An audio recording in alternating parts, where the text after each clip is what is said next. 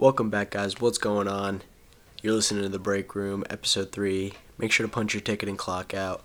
Today we got a really awesome episode. It's Monday, March 9th, and it's the Monday after UFC 248. Israel Adesanya versus Yoel Romero, the main card. And for you MMA fans or even you casual fans, you might have been a little disappointed. It was kind of like a chess match. It wasn't really a lot of blood, a lot of brawling. Fans were a little upset with it, but yeah, and Adesanya defended his title and is still the undefeated middleweight champion of the world. But what I'm really excited about and what I wanted to talk to you guys about on this episode is the next card that's coming up on April 18th in Brooklyn, New York. Main event of that card is going to be Khabib versus Tony Ferguson, which is going to be some UFC people and some reporters that cover the sport are saying this could be the biggest pay-per-view fight of the year, just because there's so much hype behind this fight.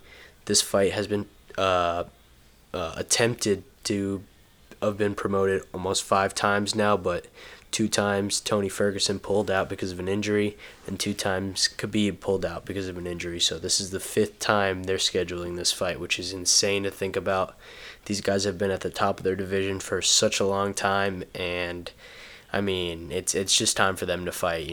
Khabib just got off that crazy win off Dustin Poirier. Actually, I was going to say Conor. He fought Conor before Poirier. He choked out Conor and he choked out Dustin, which was crazy. And Tony Ferguson, his last fight, I believe, was against Anthony Pettis. Yeah, and they stopped it in the second round because Pettis broke his hand and, his corner called the fight off. But Tony Ferguson is an assassin. I cannot stress that enough. That man is an assassin. He completely blew off his knee. Ligaments tore off the bone. His knee was literally, none of it was together. Nothing was holding his leg to his thigh. And he came back after that injury 6 months later, which is unheard of. Using no physical therapy. He did it all on his own. Came back in 6 months when that injury is supposed to take 14 to 16 months, came back in 6 months and broke a guy down and made him quit in the second round because he broke his hand. He was all bloodied up, cut up. He looked like he'd been dropped out of a train, out of a moving freight train. Tony Ferguson is no joke, and Khabib knows that, and he respects Tony, and he knows his skills.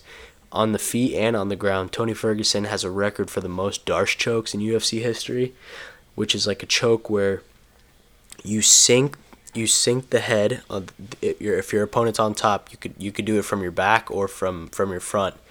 A standing Darce, which is harder, you slide the head through the arm, and then it's almost like a neck pinch. It's almost like a guillotine, but it's with I'm pretty sure it's with the arm inside. I'll give you guys some accurate info. Okay, yeah, I was right. So a Darce choke is pretty much like a guillotine, except the guillotine only the head is in, but with the Darce choke, you're putting the head and the arm on the alternate elbow. And so you're pretty much twisting the neck and twisting the shoulder at the same time. And Tony Ferguson has the record for the most Darce chokes in UFC history, which is insane. It's like his signature choke. He can get it on his back, on his stomach. He can get it standing up. He choked out, I forgot who he choked out standing up, but it was a crazy choke. You could just look it up on YouTube, Tony Ferguson Darce. But yeah, he's a bad man. He's a hitman. He signs the contract and he's coming in there for blood. He's coming in there to hurt you. But yeah, a lot of big UFC fights coming up. International Fight Week's coming up over the summer, so the UFC is getting super exciting this year, 2020. President Dana White even said that it was going to be a bigger year than 2019, and it's shaping up to be that big of a fight. Also, I'm really excited to see who Conor fights next, either Masvidal or Nate. Him and Nate have been talking a lot on Twitter. Khabib also posting memes about Conor when I'm pretty sure he should be focusing on Tony, but he probably doesn't even run that Twitter page. I mean, there's no way he can spell spell that good of English when he can't speak it that well. So his management probably runs it, but I'm really excited to see Conor back in the octagon. He looked great against Cowboy, and I feel like 2020 could be a big reintroduction for Conor 2.0. Just like Sugar Sean O'Malley, if you follow me on Instagram at Sebastian Ruiz, you'd see, and I posted about this upcoming UFC fighter at the 135-pound division, Sean O'Malley. This kid's nasty, guys. You got to keep an eye out for him. He just fought this Saturday, got a first-round knockout. It was brutal. It was beautiful, actually. You guys definitely got to check him out. Mondays are always weird. They always feel weird. Like, I like Mondays because it's like the fresh start of the week, but it's always like you still feel like you're trailing out of the weekend, like you're getting pulled out of that weekend feeling, and now you're like, okay, back to work, back to whatever I gotta do. It's like the week. But at least I know here in Tallahassee, like at FSU, a couple of my professors have been worried about people getting sick. I mean, because we're 40,000, 30,000 people on campus, and so,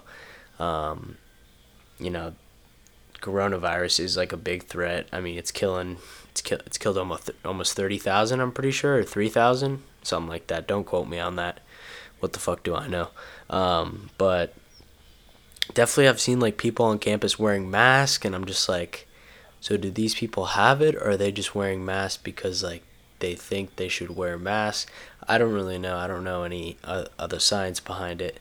But I've heard a lot of the conspiracy theories. I don't know about you guys, but like sometimes I'll find myself in like a deep rabbit hole on YouTube, and I be watching some crazy shit, not gonna lie. And there was this conspiracy that the Russians, not a conspiracy, but like these are actually known facts. The Russians had funded a bioweapons kind of facility in I think it was Wuhan. I think that's what it's called, Wuhan, China, where the coronavirus, a week later after the Russians and the Chinese built this bioweapon facility, a week later, coronavirus, that was the origin, kind of like the apex of where it started to spread, and it spread in Wuhan, China, a week later. So I don't know. People are saying that the Russians are trying to kill off the Chinese for, reduce their economic footprint. Like, I don't know. There's a lot of crazy shit going around. You really don't know what's the truth nowadays. But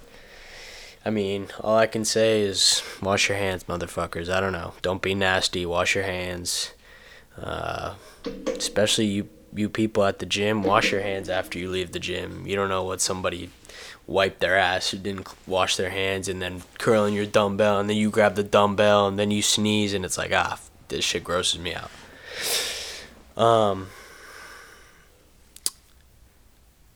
Episode 3 of The Break Room is going to be proudly sponsored today by Titan Clothing. You guys know I'm a big fan of Titan. I've actually been an ambassador with them for almost a year now, and these guys are awesome. With the comfiest, stretchiest, most durable, most comfortable fitting fitness clothes that you could ever find on the market, and very price friendly. Variety of things from women's wear to men's wear, shorts, tanks, shirts, sports bras, leggings, hats, accessories, water bottles, everything you can think of. You can find it at www.titan.clothing.com. And if you use my code CBASRuiz15, you'll save 15% off everything at checkout. So check it out at www.titan.clothing.com or at Titan on Instagram. TITAN, that's it. Give them a follow and tell them I sent you. So I got a serious question, and I'm going to be posting about it on my Instagram right after I finish recording this, but I need to ask you guys a very serious question. What is the best cereal of all time? Now, it's a hard question, but I'm going to put a poll on Instagram. I want to see what people say, because it's a serious question. Who doesn't like cereal, right? Cereal's gas. What's the best cereal? I'm interested to see what you guys say. Personally, I'll say it now on the podcast, so when you guys hear my answer, it'll be after the poll went up. I would say for me, because of like legacy and like just taste, Cinnamon Toast Crunch. I mean, come on. It's a classic. It's so gas. For me, Cinnamon Toast Crunch is probably the best ever. But I don't really eat it anymore. I eat like Cheerios and stuff just because it's more sugar, less sugar. But I grew up on Cinnamon Toast Crunch. Every morning, Cinnamon Toast Crunch before I got on the bus. That shit was bussin'. So, yeah, for me, definitely the best cereal. But I'll be posting the poll on Instagram if you guys want to check me out, at Sebastian Ruiz. Gonna be going to the gym later. Should be fun. Arm day. Every day is arm day. No, I mean I try to train arms at least 2 days a week, maybe 3. But gotta hit every body part, fellas, ladies, whoever's listening. Gotta work out everything. But yeah, what do I like about arms? Arms is just you feel so connected, like mind and muscle, like when you're just doing arms, especially with like isolation movements like breacher curls or like hammer curls, like those you could just feel kind of every muscle fiber just putting in the effort to get this weight up or repetition or whatever you're doing. The strain on the muscles is really isolated, and I personally love that feeling. I've been getting a lot of kind of workout routines and ideas through this guy on Instagram. I think he's with Gymshark. He's a fitness coach. Yeah, he's an actual fitness coach. Chris Clark on Instagram, Clark Fit. This dude does a lot of dope variations and interesting stuff. Been kind of trying to mix up my workouts a little bit with some of his content.